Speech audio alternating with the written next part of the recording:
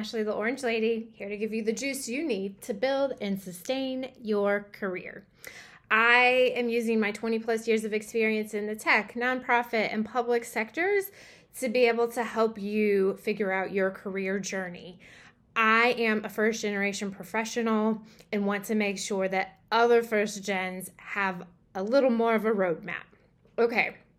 I also help you make career decisions that will give you a strong foundation and a nice financial foundation so that you can spend more time outside of work doing the things that bring you joy. Okay, let's get to it. Cheers.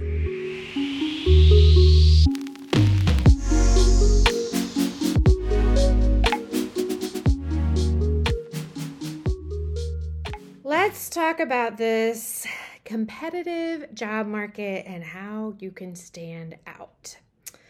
I know it is tough right now. We've talked a little bit before about all of the layoffs that continue to come rolling through and folks that are now job seekers, right?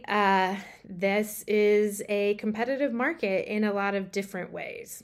And you need some ways that you can stand out in this market. How many times can I say competitive job market? The first thing that you need to do is tap into your network. And this is why I talk all the time about networking as relationship building, not transactional. That I think was episode 1 of the pod. Because these are the times when you are a job seeker in a competitive market that network is the difference maker.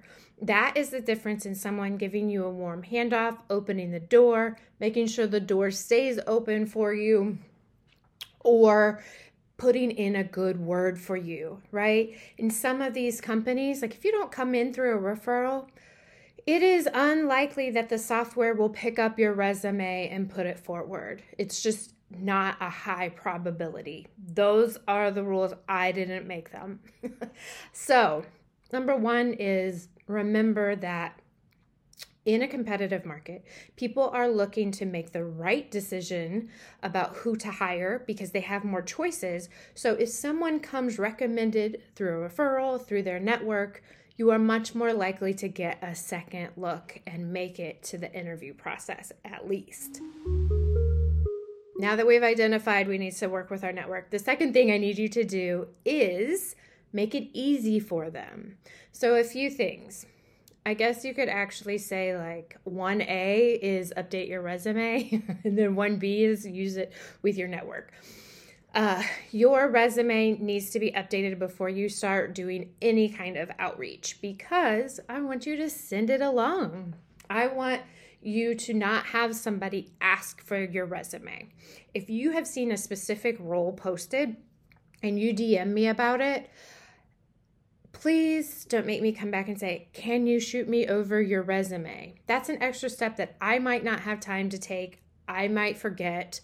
But if you just say, hey, Ash, I saw this role, think I'm a good fit. Would you mind giving me a referral? Here's my resume. Would love to chat with you about what's going on. Awesome. You have saved me a step. I can take your resume, send it directly to the hiring manager because I'm internal, so I can look that up. And you have just removed so many barriers and helped escalate the process into a much more at a better pace, right? It's faster. You just made it easy.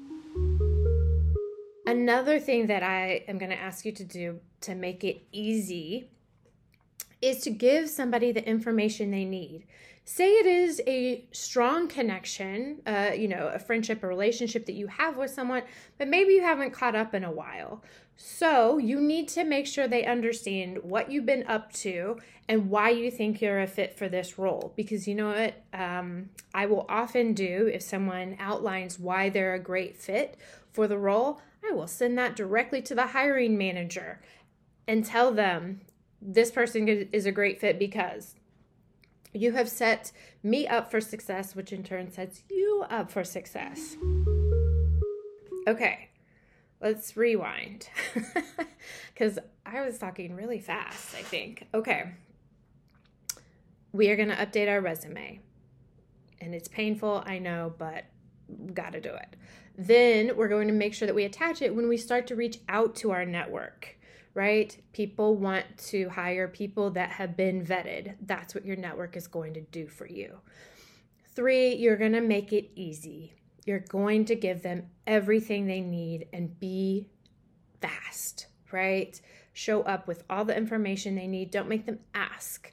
Think through what is it that this person needs to be a successful advocate for me, and give them that. Then, say you do progress. Say you get the interview lined up. Maybe you become a finalist even. You better update your person along the way with so much gratitude, right? Like when I refer somebody and they get an interview or they move on, I am thrilled. I want to be there cheering you on, right? So like for my effort, let me celebrate with you, please. Okay. And that is really how I think you can stand out in a competitive market, is by turning to your relationships, your network, and keeping in mind that people are busy, and that if they don't respond, they leave you on red. It's not about you. Sometimes people are like, I can't believe all these people didn't respond, or no one wanted to, say yes. And I always flip that around and say, you do realize that this is the most important thing for you, but for them, they may be in the middle of their busiest season at work. They may be in crisis, right? They may be taking care of an elderly family member. They may have a sick child. You have no idea what's going on in their life. They may be on vacation. So remember, it's not personal if somebody leaves you on red. I'm guilty of it. I have done this, and it's not because I don't care, but sometimes I'll read something, be like, oh yeah, I'll come back to it, and I forget, and it gets buried. So I guess on that note, then the 4th thing to do is like, don't feel bad about following up with somebody. Sometimes those reminders are fantastic. I hope this helps you feel like you can stand out in a competitive market, and leverage the relationships that you have worked to build. Now you've got the juice. It's time to put it to use. I'm Ashley Hitchcock Francis with the Squeeze Podcast. Chat next week. Bye.